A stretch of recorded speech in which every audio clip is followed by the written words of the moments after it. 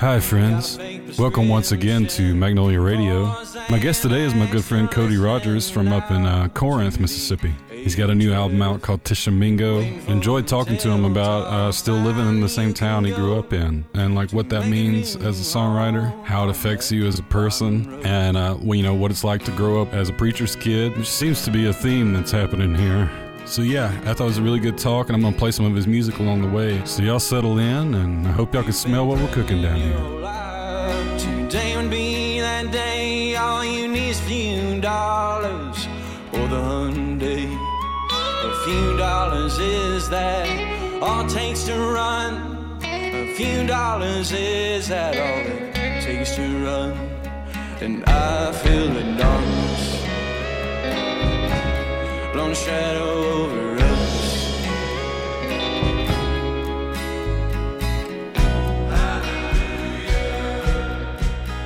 So you are from Corinth, Mississippi originally? Yes. And you live there now. But I think when I first met you, you might have been living there, but I think you were living in Oxford, probably. Yeah, I mean, I moved away from Corinth when I was like 18. And I moved to Nashville, lived in Starkville, lived in Oxford, lived in Jackson. I didn't realize you lived in Starkville. Yeah. I lived in Starkville for a bit. I'm sorry. 20 years ago. Oh, it was even worse 20 years ago. But no, when I lived in Starkville, I lived on this apartment that barely could even call an apartment. It was on a horse farm out in the county, and it was. That sounds kind of cool. It was converted to an apartment. It just had plaster walls on it. Yeah. Bare necessities, no windows. Didn't know when it was day, didn't know it was night, kind of thing. Yeah. My landlord was this ancient guy. Barely had enough money for the power. And I remember that first winter when we turned on the heat, me and my roommate, we got that bill and it was like $500. And we lost it. And we had somebody from the power company come out and they were like, yeah, that thing in there is from like 1971. The air conditioner unit? Yeah. Oh my God. And that's the reason why your power bill's so high. And we just started crying because we realized we weren't going to be able to have So you thought heat. you were in a good situation, and then as soon as you were in there, you were like, this is not going to be good. No. Yeah. But I lived in Starkville for about a few years. And now I'm back in my hometown. Yeah. Yeah. There's nothing to do in that town at all. Especially if you don't go to college. And it might be now. I mean, I hear it's changed. I honestly just haven't been there. And so us being Oxford dudes, we should probably not just rag them Starkville the whole time. No, I'm not trying to going be trying to be open to all Mississippians. Right. Were you in college at the time? No, I wasn't. Me neither. My girlfriend was. I was trying to get out of my factory construction working job where I was outside in the heat all day, and I got this job doing computer tech support at this place there. It was a pretty good job, but I was only there for like a couple months, and I was like, this is terrible. Like, I do not. This is worse. Sitting in this cubicle all day, talking to people from all over the country who were just trying to figure out how to turn their computer on. Right. I just, for 8 to 10 hours a day, it was like... I just quit. So, I made some money. It's funny. I made enough money to kind of pay my rent for a few months. And so I just stayed there, and I literally would just wake up at noon every day and go to the gas station and buy 2 packs of Pall Mall 100 lights and go get a 4 for $4 at Wendy's and a 12 pack of beer. And that was my whole day. I just did that. That's all I ate. I smoked both of those every day and drank all that beer and played my guitar and wrote songs and recorded shit on my computer. So it's a very similar experience to what I had in Starkville. Yeah. It's weird being in a college town and not being a college guy like that in your early 20s. Everyone sign says we're going straight to hell.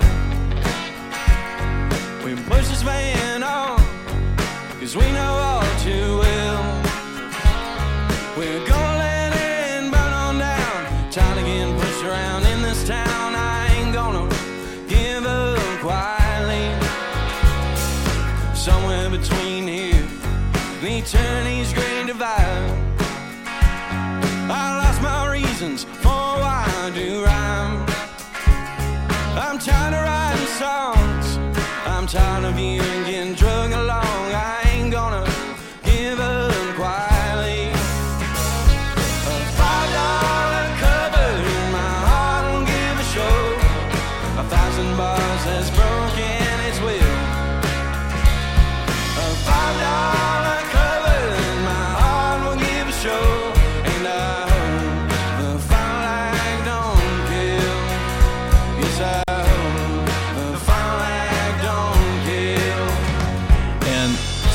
similar situation. I just came off of doing construction with my dad for like a decade. Yeah. I was like, I'm gonna go down here. I'm just gonna get a regular 9 to 5 and get into the air conditioning and quit digging ditches. Yeah. And I ended up buying books and selling books for college textbooks. Yeah. And I was terrible at it. Yeah. I'm sure. I starved at it. I just wasn't good. Like on the campus bookstore? Yeah. Going into, because it was based off a commission. I would go Such into a racket, man. It was a racket. And so I had a hard time selling it, especially coming off of a guy digging ditches. You're too honest for that work. And I didn't make any money doing it. As one thing I know about songwriters is we're not salesmen. No. I mean, I stand at my merch table when people try to buy stuff, and I'm just like, just take it. Like, I don't care. I mean, I'm better about it now, but I've just always been bad at selling. And if I had that job, I could imagine myself being like, don't buy this book. It's too expensive. You don't need it. Just like go. And then you're like, wait, I just lost money. But, terrible salesman. Yeah. It's funny you say that about merch.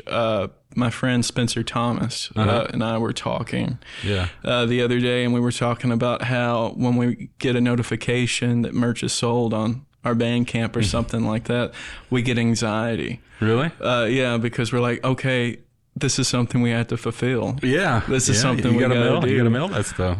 Look, I got one right there. Look, I just got that today. And our question for each other was why? Why are we getting anxiety about somebody being supportive about us and being excited about us? Yeah. What was the answer? There is none for us. I think it's either something between songwriters being too lazy or us being our own worst critic and wanting to record labels self-sabotage. exist for a reason. It's like that's the shit we didn't want to do. I wouldn't want to work at a record label selling records. So I don't know. I don't either. I do know as an independent artist that I'm terrible at selling my merchandise. Well, I think it's okay. I mean, I've definitely had those. I've had those times where I understand it, because I have those times now where it's like I got a week where I don't have shit to do, and I really am like excited about that, having like a low key week, and then I'll sell like 2 or 3 records on like Bandcamp Friday, and I'm just like, oh shit, now I gotta go to the post office.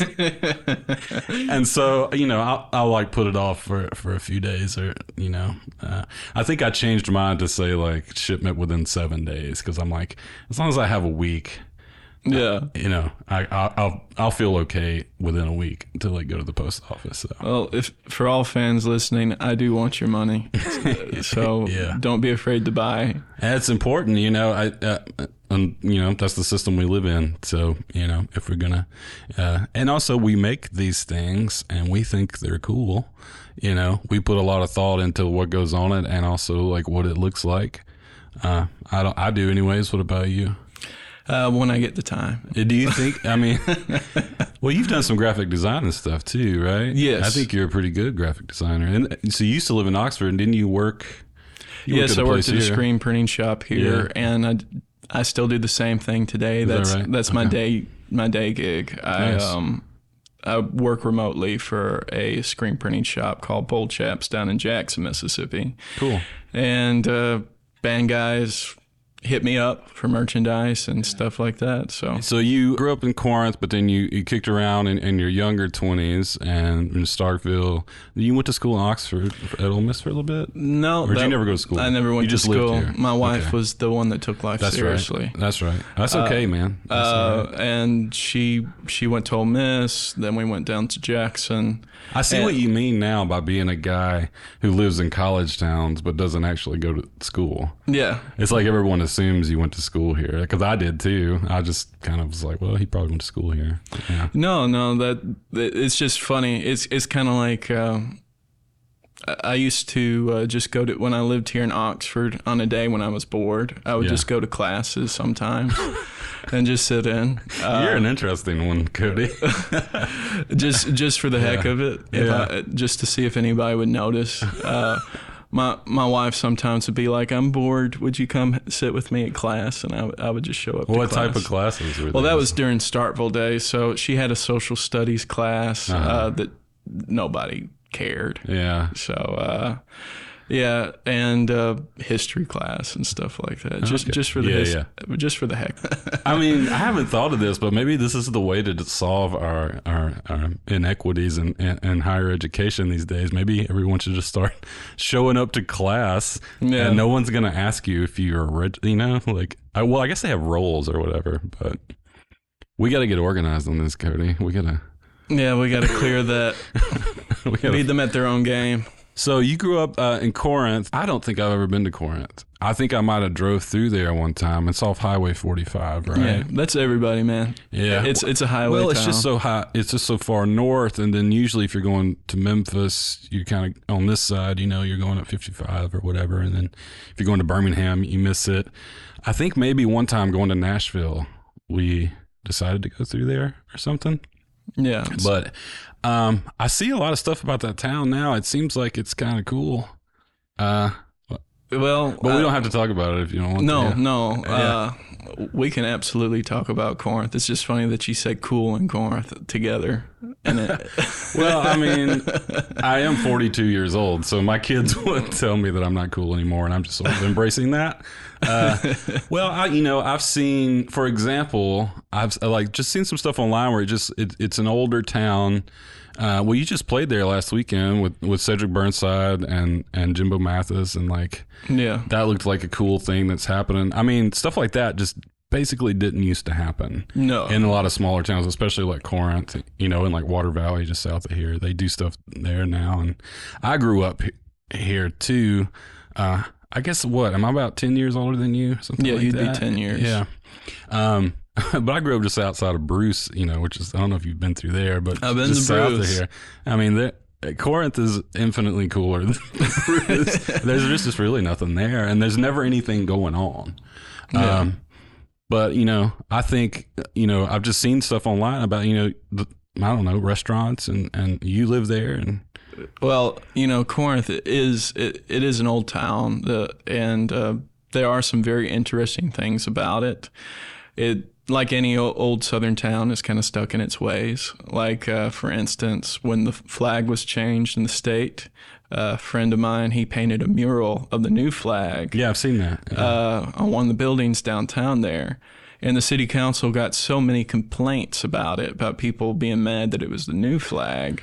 See, I didn't know that. That they banned all murals in the town. Really? To try and get in front of that. Well, that's a bummer. Okay. Yeah. I go back now. Corinth's not cool anymore. So you got stuff like that. I saw that online. I almost just brought that up, and I think that was, I think that's interesting because it did sort of get into my perception of maybe how things were going there. But there is things moving forward, and there's so many interesting things that they don't focus on about that town. Right. They're very zeroed in, about the Civil War and stuff like that, and that's interesting, especially if you're close to some battlefields there. Yeah, and stuff, right? If you're over the age of 65 and white, it's really interesting. Yeah. But I mean, there is the State Line Mob. A lot of people don't know about that. About how on the state line right there, back in the 60s, the Dixie Mafia operated there. Oh, yeah. And they had a bar on one side and a hotel had prostitutes on the other. It was based there? It was. Or it was. So Corinth is right on the Tennessee line. Right. And it was a dry county. And McNairy on the other side was wet. Okay, I got you. So it was all planted right there on the line. Right. So that people from Alcorn County could ride up and have a good time on the weekend, spend all their money, and it go to the Dixie Mafia, and then come back. But so many crazy things happened during that time. My dad, he was actually a pool hustler there back in the day. Wow. He worked for them. He would go up on the weekends and hustle people out of their money for pool. A regular Paul Newman type. Yeah. No, my dad's the kind of guy that'll watch that movie and be like, that's not how it really goes. Yeah.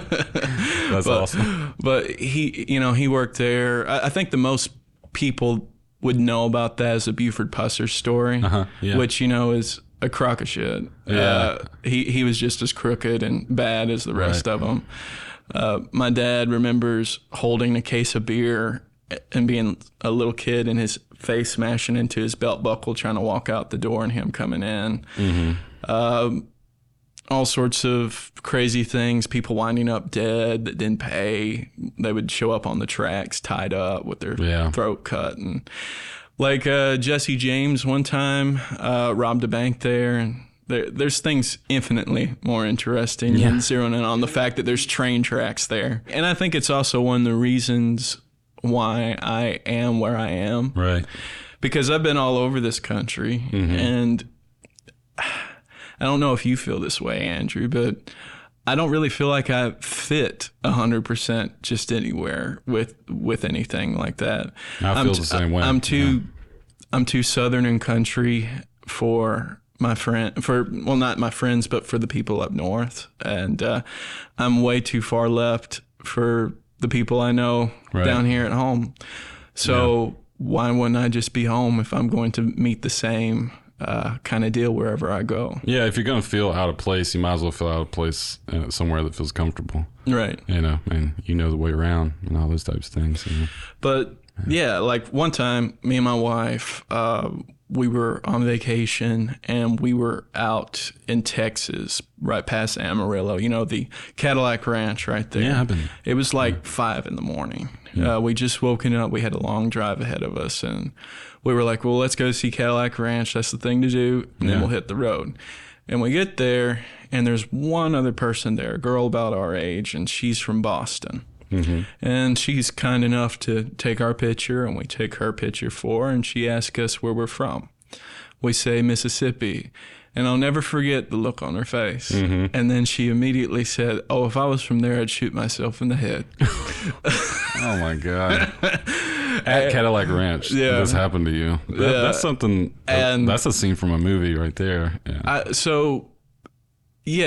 mean, I think that a lot of the problems that we as a country face today is tied into that perception of the idea of what a southern white man and woman supposed to be.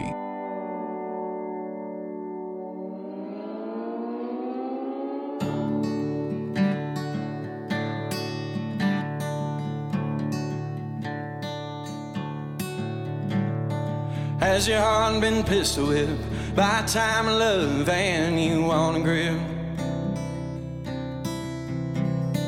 on the things you do, on the things you choose, and do they choose you?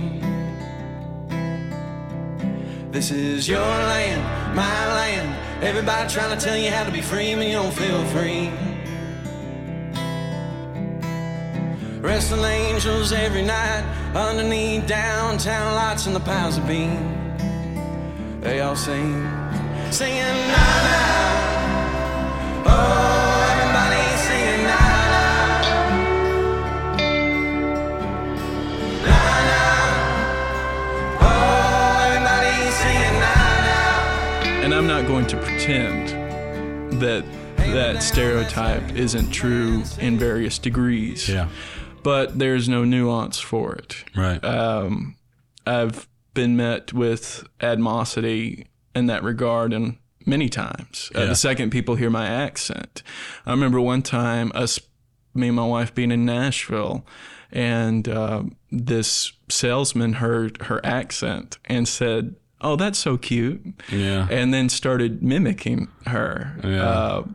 It's just this. I think that people in other parts of the country have gotten too comfortable with the scapegoating idea for poor white Southerners in this country. I'm not going to pretend that the MAGA thing doesn't fall squarely. It's not helping. But they also need to understand that this place has a 200-year history of rich white men telling poor white people what to think and what to believe, and holding things from them and telling them, see, it's their fault. I dealt with that when I first started touring. I guess it was about 20 years ago. I was pretty conscious of my accent, and I would, I guess I learned to code switch. I didn't even know what that word was until about a year or two ago when my wife taught me about it. But Yeah, I definitely did it. I would like change my accent just because I didn't, want people to say anything about it. I mean, I felt embarrassed, I could just, when I talk and stuff like that, people would just look at you, say things. And even when if they were trying to be nice about it, being like, oh, I love the way you talk, look how, it's a pat on the head kind of way. Yeah. It's just so like condescending, but then when I would start singing, they loved it. So I think to me, that's what's interesting about it, is that country music is so big. And so it's weird that you had that experience in Nashville, Well, because Nashville's like the Southern music capital of the world, I guess. There's so many transplants. I don't know. People just like don't give a shit anymore about stuff like that. So no, they don't. But I do feel like, whereas the left knows that the blind spots for, the Southerners and right-wing America, they are very, very quick to not understand their own blind spot with a taught superiority, right, to what they perceive as ignorant, uneducated. They won the war, Cody. Yeah, that's what it's all about, right? Well, that it is funny, and that's why. Circling back to my hometown, we're still talking about the Civil War in my hometown. It's because it affects everything. It bleeds over into, you were talking about how it's a part of everything. It's in the soil. It's all bled into our subconscious. Tishomingo, my dearest amigo, how long have we been on this trail? I know there's been times I've been a fool. I know there's been times I've been cruel, but I didn't want to be.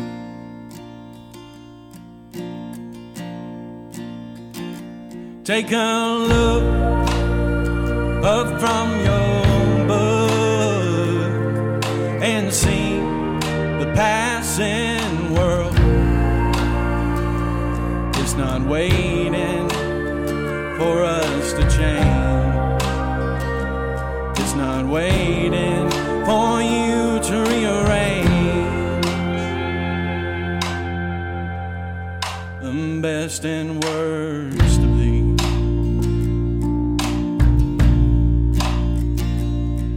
I woke up and looked around. You were nowhere to be found, so I went to the dance hall.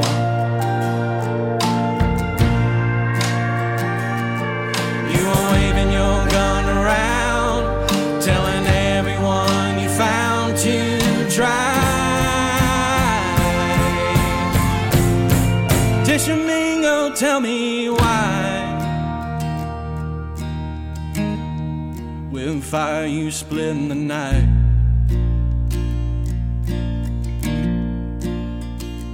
Tishomingo, my dearest amigo, soon for you they will come,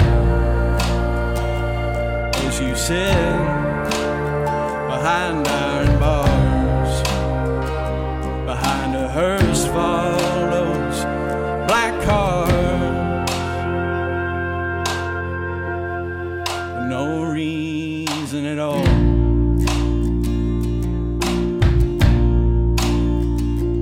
Then my friend looked up, and with these words made me shut up. He said, when pain feels like rain, then it rains most every day. Thunder and lightning's on its way. My amigo. When I was a teenager, one of the songs that made me want to become a songwriter was A Pawn in the Game by Bob Dylan. Mm-hmm.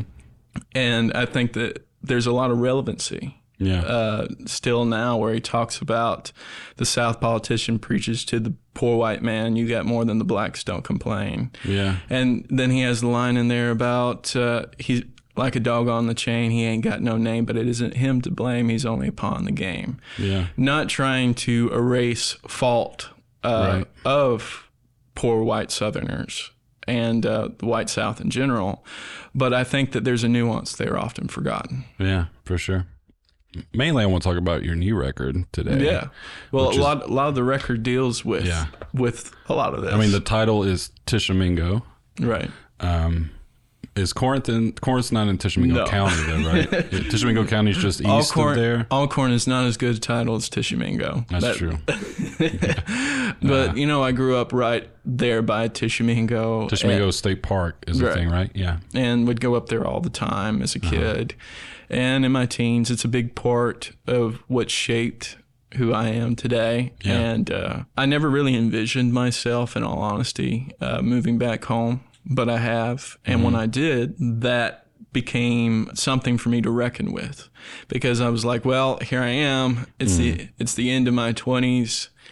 I really have only gone so far with my music. And here I am trying to look at houses with the big 3-0 hanging over me. Where do I go from here? Yeah. And I'm right back where I started, where I vowed I wouldn't return. Yeah. I always assumed I'd be somewhere else. And there was a lot of inner turmoil over that. And I couldn't write. It was just so heavy on the mind. Mm-hmm. And David Berman put out that record about that time, Purple Mountains. The Purple Mountains record. Yeah. And when he released that record, it like his openness, which we now know that how raw and real that actually was. Right. But his openness on that really inspired me. It unlocked something that it was like a powder keg, and I couldn't get anything out. Yeah. And then he lit the fuse with that record, and something about it's such a good record. It is. Yeah. But it's such a brutal record. It's brutal. It's hard for me to listen to now. It was hard for me to listen to the first time I heard it, but then after he passed, I think I maybe listened to it once. I totally get it's that. Too. I mean, it's just too. It's too much, but it's beautiful. I mean, it's beautiful art. I think a little more time and space, and I'll be able to like go back to listening to that stuff. But no, I totally get that, and I have many friends that feel the exact same way. Yeah. But I kind of reveled in it because I wanted to be that honest. Well, at the time, he hadn't passed yet, too. Yeah. So when it first came out, I mean, I was listening to that record. I don't know. 10 times a week, probably, Yeah, I definitely have spun it less since then. But during that time, I wanted to be that honest. I wanted to be that real. And me moving back and think, that saying, you never really can go back home again, entering that space as an adult who knows who he is, who knows what his life is like, and then everything being the same, but everything not really being the same. Yeah. And how does that all work? How does me falling back into place with this work? And Tishomingo, the record, that's what it became. This whole identity crisis / anxiety over the times, over moving back home, and what it means to be a white Southerner that isn't MAGA pilled or whatever in 2022. Yeah. And I feel like it accomplished that.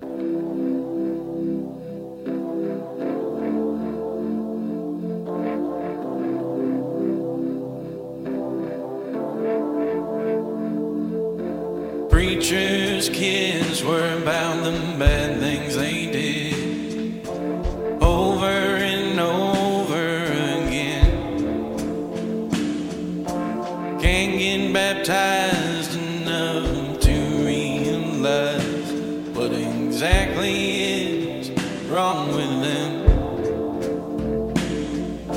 They may not say, but they still pray when it's dark in there all alone. They wait for reply, but all they hear is their mind asking, why won't God talk to me?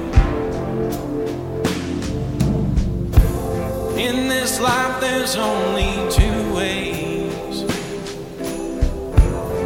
any one of us can see. Either it's a dogwood or a cross to be.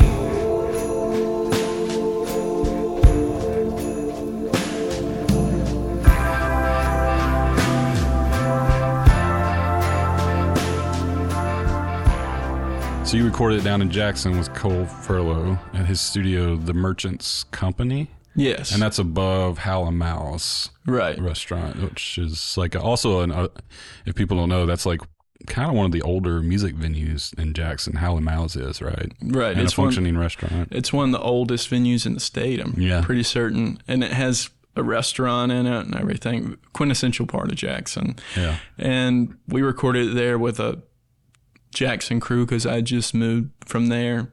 And we recorded in his studio, which is the second story of that place and basically the attic of Hal and Mal's. Yeah. So he has a very nice studio space, and right beside it is everything that's ever been in Hal and Mal's out there in the attic. That's cool.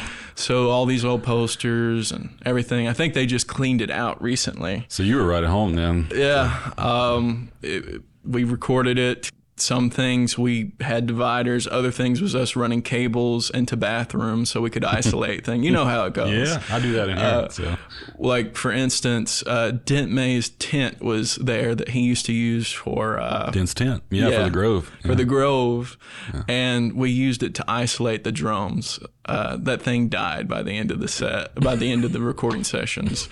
One of the legs broke. Sorry, Dent. Don't tell Dent. No Dent's tent this year for the LSU game, I guess.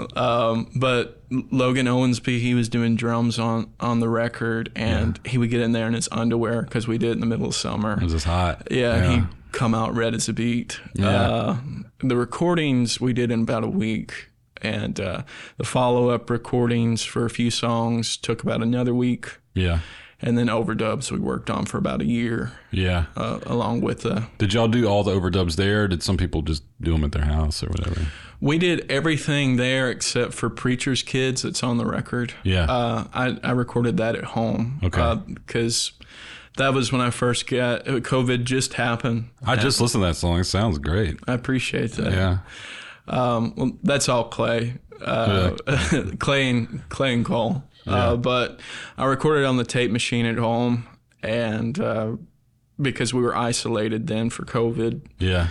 And we did some overdubs there on it, and Clay made it all make sense. Yeah, cool. It's Preacher's Kid. So did you grow up a preacher's kid? I did. Yeah, your dad was a preacher? Yeah, so... My dad's really who should be on a podcast more so than me. He's way more interesting than I am. He, like I mentioned earlier, he was a pool shark in his early 20s. Yeah. At that time, he had like 3 Corvettes on the driveway, all from gambling. And he worked on cars. He stole cars. Yeah. And he did that basically till the 80s. He has sort of a reputation. Yeah. Outlaw turned preacher, huh? Yeah. Yeah. He lives just as hard for Jesus as he did for himself back then. Man, I'm familiar with these types of guys. That's the type of pastors and youth ministers and music ministers and all that stuff that I grew up with in church. They're a dying breed, though. I think so, yeah. A lot of the preachers that are now are like preachers' kids or grew up in church, and they're all soft. They don't have that. They don't have that story about how they were bleeding in the gutter, right. anymore. Yeah. Well, I mean, maybe that's progress. I don't know. I don't know. Like, I look just like him. Right. So I have old timers coming up to me all the time. Like, for instance, a couple months ago, I had this guy come up to me asking if I was Herbie Rogers' son. I said yes. Yeah. And he told me about this story about how he was riding in the back of this Camaro back in the 70s with my dad. And my dad was riding passenger, and some other guy was driving. And they were coming up on this hill. and my dad kept trying to get him to jump it. And he was like, the Camaro can do it. Just do it. And he wouldn't do it because it was a new car. Oh, yeah. And my dad sulked for a minute, and he waited till they got over the bridge and took out the keys and threw it out. Oh, my God. And my dad has these stories, too, just like racing on these back roads and his brand new Plymouth and all this shit. Yeah. Yeah. It's long shadows, my friend. Long shadows. Yeah. Well, you're a new dad yourself, right? Yes. So you had a son. Yeah. His name is Atticus, and he was born 2 days after Tishomingo came out. Okay. It was close to my birthday, I think. July 9th was when he was born. The record came out July 7th. My birthday is July 9th. That's right. We have the same birthday. Yeah, that's a good birthday. To share it. Larry Brown, the Oxford writer, was also born on July 9th, which I think is cool. That is very cool. And we have the same birthday. And kind of odd because, my wife's father's name is Larry Brown. No shit. Yeah. That's weird. Yeah. Wow. That's strange. Actually working on an album right now. Oh, yeah. Having a son makes a record. And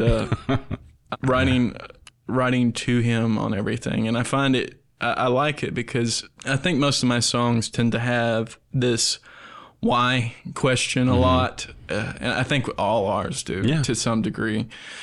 I find since I'm writing to my son that it's more direct. I'm speaking to. I'm more of a vessel, a narrative vessel than a person looking inward asking, why do I do this? Why are things like that? Yeah. What's the deal with, that kind of thing. Are songwriters just Jerry Seinfeld? Yeah.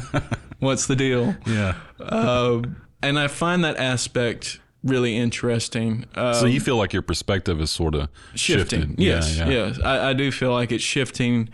Not that there's been like some grand awakening in me because of my son being born. I'm still the same person. Yeah. It is changed the way I view certain things. Right. I feel like I do have a penchant for being a little bit cynical. And having him and trying to experience all things that I'm used to and take for granted, and them being his first time. Yeah. Well, that changes kind of the perspective that I'm coming from on them now. Yeah. Instead of being so quick to dismiss little things, right. I'm being more grateful, being more thankful. That's good. For things. And I think that that's him. Yeah. But I'm not like one of those parents that all of a sudden the whole world is changed colors. I think that that's a little bit unhealthy.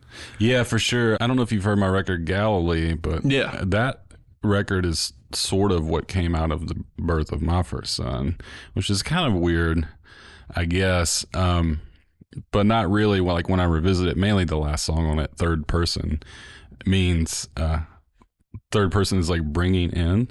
That third person to the household was our first child. That's what gave me the idea. And then I wrote the entire song in third person.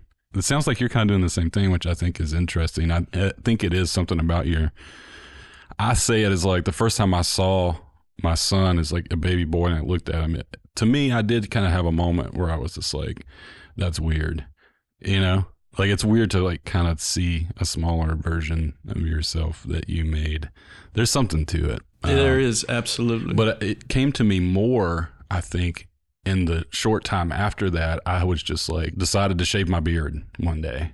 And I think I sing about that a lot in that record. And I shaved my beard and I like was looking in the mirror and I just had this like experience of something. I don't know if it was just like a self-awareness that I had like burying down and like didn't want to see or something like that, but it kind of all tied in with like having this little third person around. And I think you articulated it great. I don't think I could even have really maybe understood it until now. So thank you. Oh, no problem. Of like why I was viewing things in a little bit from a different perspective. So yeah, I had a similar moment a couple weeks ago. I picked, I have a little brother, and we've always been very close. Yeah, Jake. Right? Yeah, Jake. Yeah. And we've always been there for each other, and always unlike a lot of brothers, we always had a great dynamic. And I picked my son up and he looked at me. And the way he looked at me, it was like I was 8 years old again and looking at my little brother. Yeah. Because that was about the time he came into our lives. Yeah. And it was just this odd awareness of the circle of things and how these periods and exclamation points and paragraphs that we want to put on everything don't really matter too much, about how it's more of a continuation. Yeah.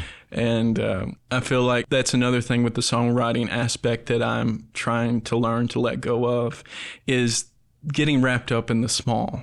Yeah. I feel like that us as songwriters, we have a penchant for doing that. But I think I'm letting that go and focusing on bigger aspects. Nick Cave talks a lot about that.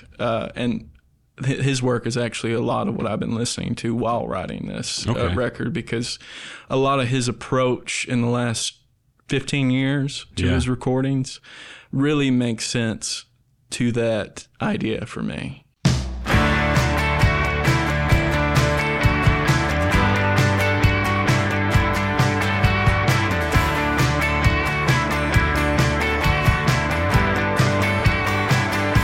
I was born in the country, not a moment too soon.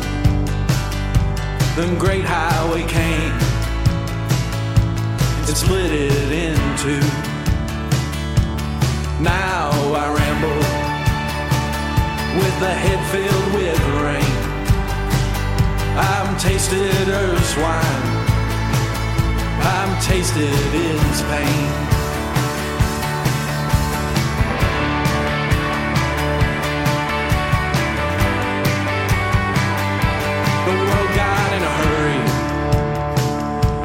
Itself to consume.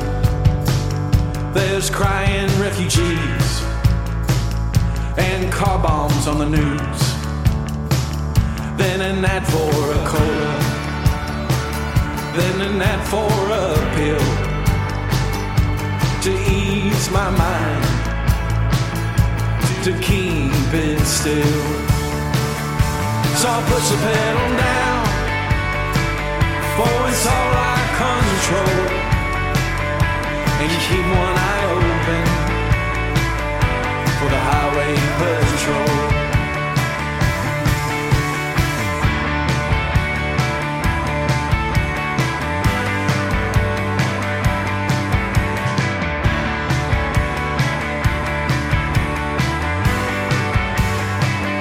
In the back of my car, after we made love, you said the devil will someday rain fire from above, like those bombs in the streets of Baghdad,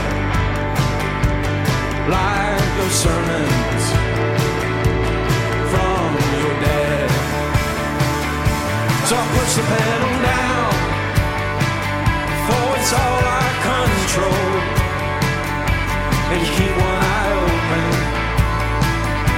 for the highway patrol. Every night I've been having the same dream of my mother on bended knee, with tear-stained eyes. On the Lord she calls, she says, how long till the curtain falls? So I'll push the pedal down, for it's all I control, and keep one eye open for the highway patrol. So I'll push the pedal down, for it's all I control, and keep one eye open for the highway patrol.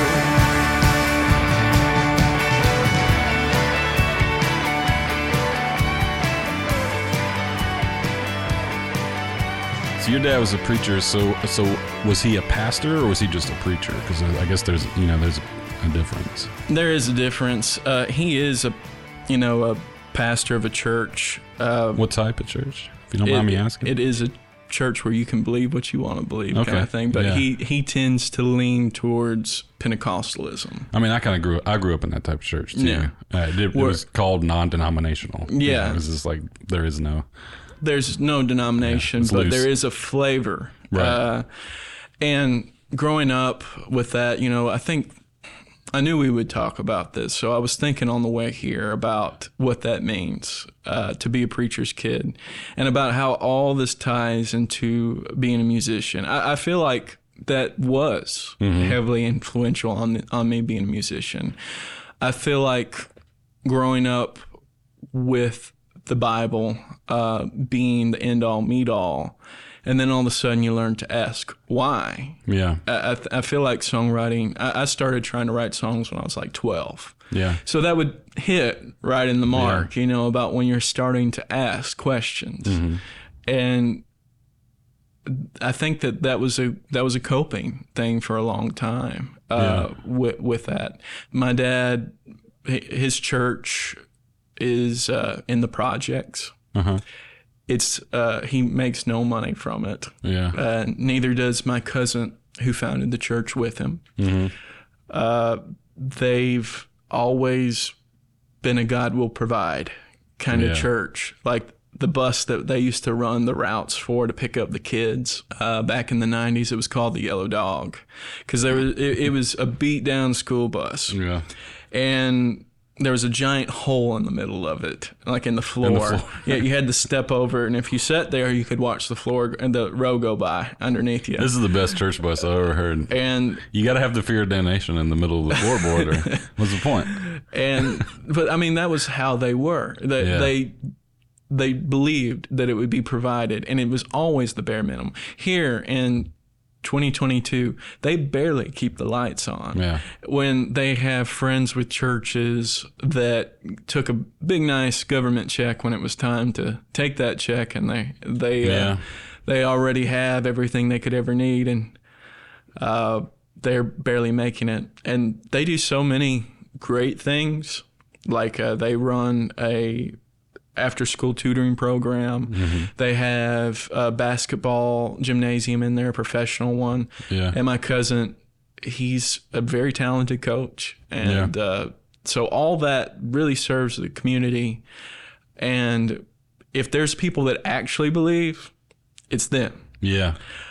Now, that being said, like I was explaining earlier, my dad was a very night-day kind of transformation where he was doing all this insane stuff. He got married. My mom started leveling him out. In the 80s, he got saved. And it was a Pentecostal church that he got saved in. Right. And he started this sometime around 94. Okay. So I was small.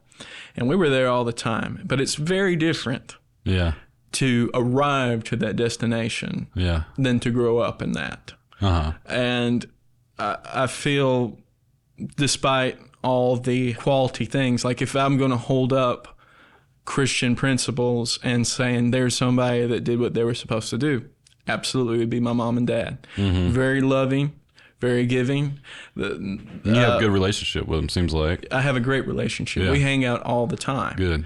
But, I mean, it's the little stuff with the Bible stuff that builds up. Like, for instance, when I was little, I used to suffer night terrors. Uh-huh. And when I would go to my dad about that, he would talk about how there's a war being waged between heaven and hell and angels fighting demons and stuff like that. Lo and behold, I started having nightmarish visions of hell. Wait, which came first?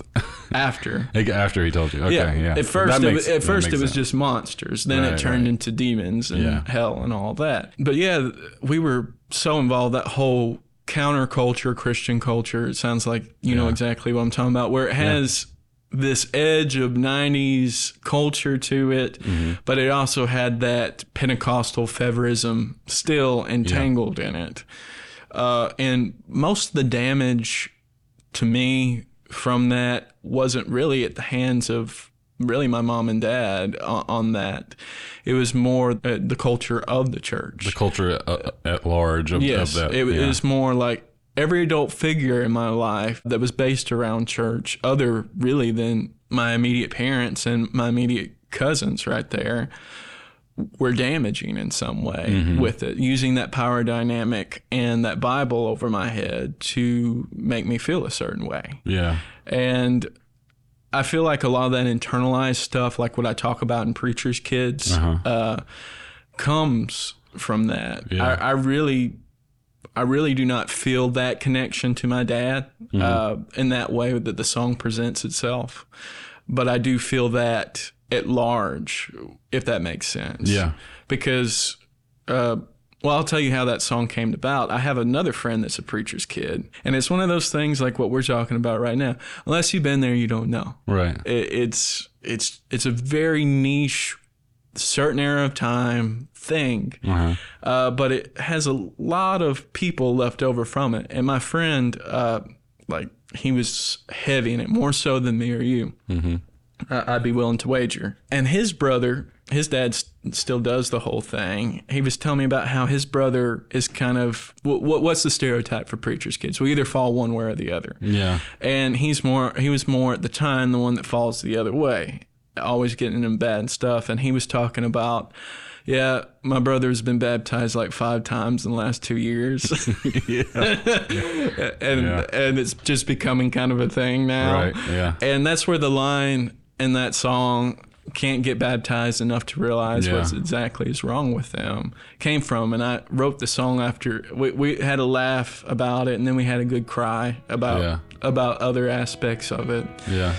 And I got off the phone with him and went to work on that.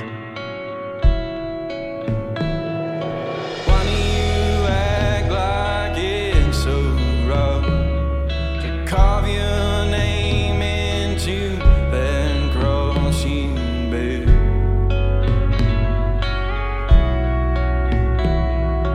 For so long now I've carried mine.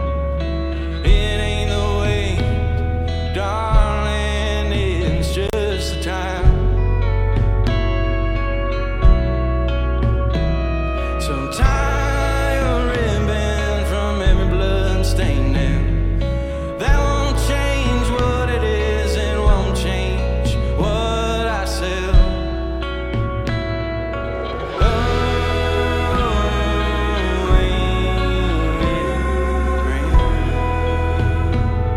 To feel God's claws roll down your back. Good Friday, go on, put me down. But I promise, in 3 days I'll come out.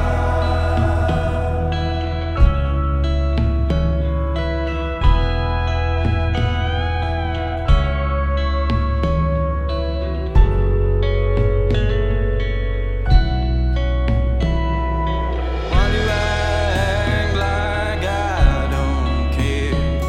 As we blame our crutches while we're both standing there.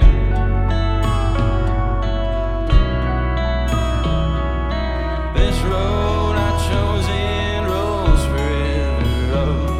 The white lines ain't blurred till I can tell left from wrong.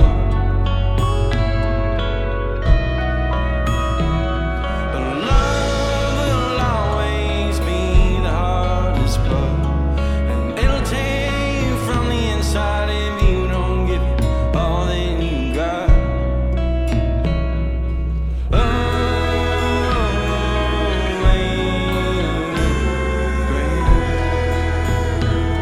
To feel the world way down your back. Good Friday, go on, put me down. But I promise, in 3 days I'll come out. You heard me shout as you walking out the door. Babe, please don't go. You said you can't say you love me, but that don't make it so. That don't make it so.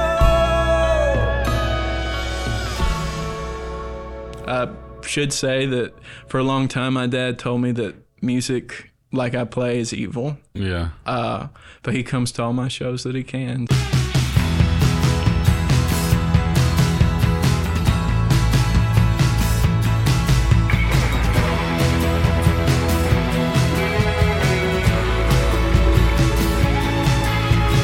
There's a magnolia in my heart, and it withers every time it parts from the love that gave it life, from the heart that's close to mine.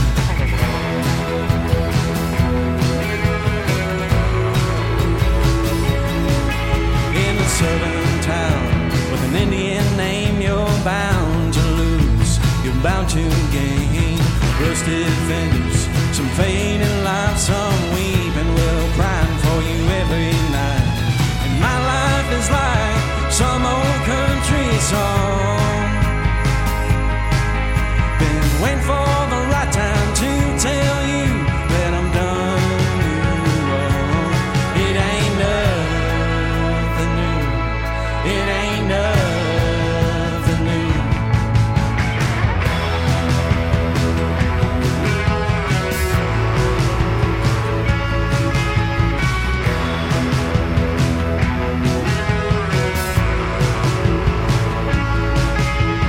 There's a magnolia in your mind, and it's been there a long old time. A red-headed boy with Cherokee blood on the banks of the red clay mud.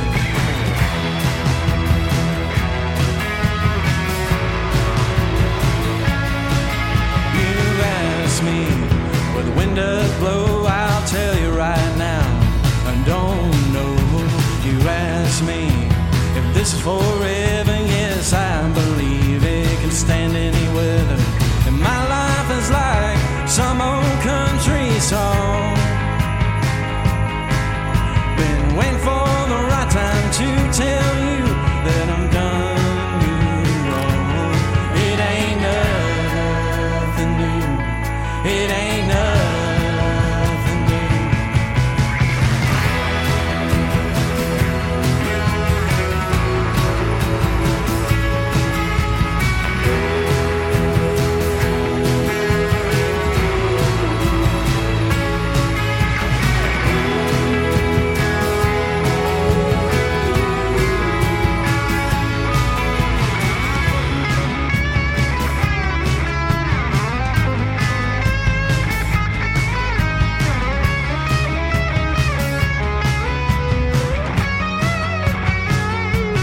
It ain't nothing new. It ain't nothing new. It ain't nothing new, but it's true.